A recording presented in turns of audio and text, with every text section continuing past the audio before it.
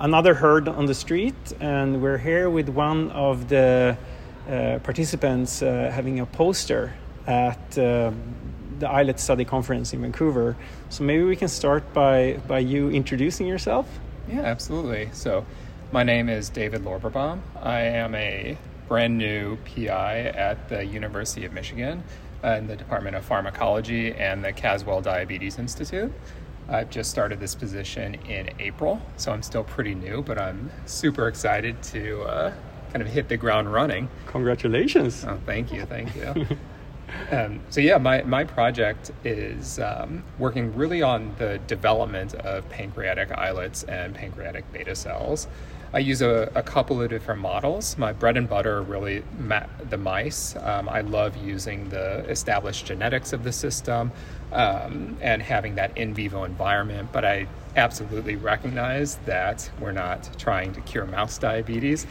So I've also included and started working on human pluripotent stem cell differentiations to have a more human context. That's also going to allow me to isolate pure populations of cells to really address the main questions that I have about this process, about the mechanisms of pancreatic beta cell development.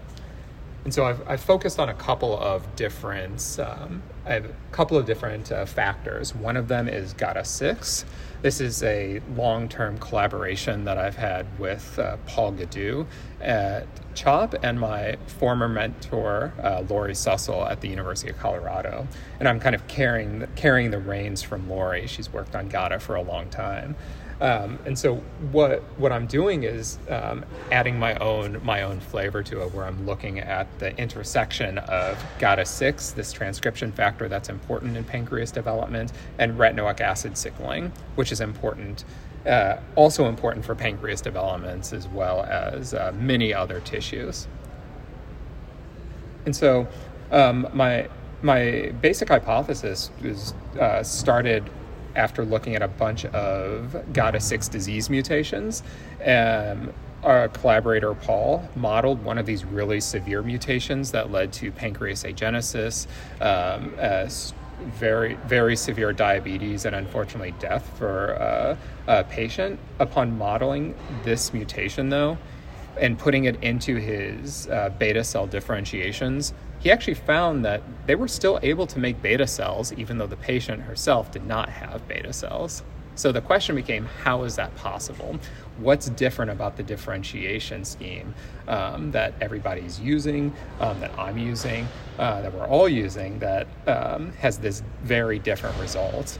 And after a lot of different tests, figured out that impairing retinoic acid signaling simultaneously while this GATA6 mutation was present prevented the generation of beta cells.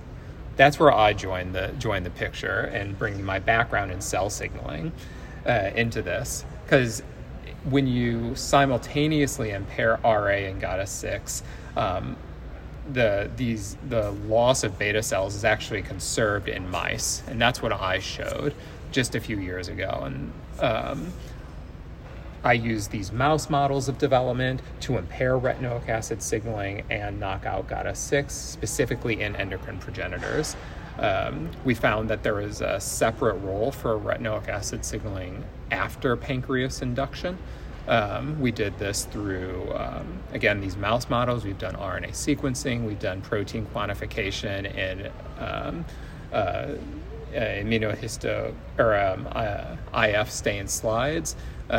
We've done GO-term analyses where we've identified downstream targets that are disrupted in retinoic acid inhibited samples, and we've also confirmed this in human samples. So there are a lot of conserved mechanisms at play, just with retinoic acid signaling, but also GATA6, because when you start completing these analyses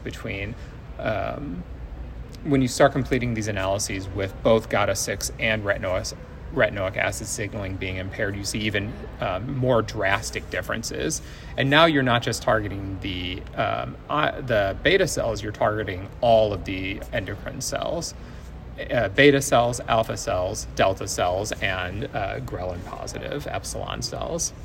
And so I've quantified this, both RNA and protein, and shown that these mice continue to be glucose tolerant as adults. And so I think we're trying to understand the mechanism of how retinoic acid signaling and GATA6 actually work together is going to be a large focus of my lab.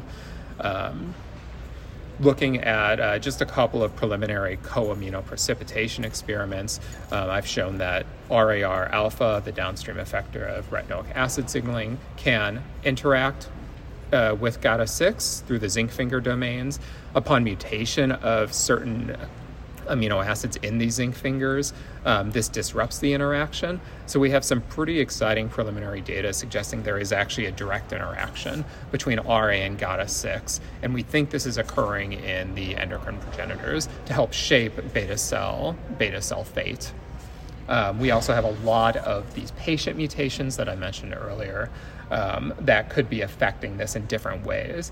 Each of these mutations leads to a different type of outcome for patients. Some have agenesis, some have diabetes, some have both, and some have neither. A lot of folks have cardiac problems as well. And so with all of these mutations, we now have an exciting model between GATA6 and retinoic acid signaling that could really help to explain how the heart and the pancreas are both working.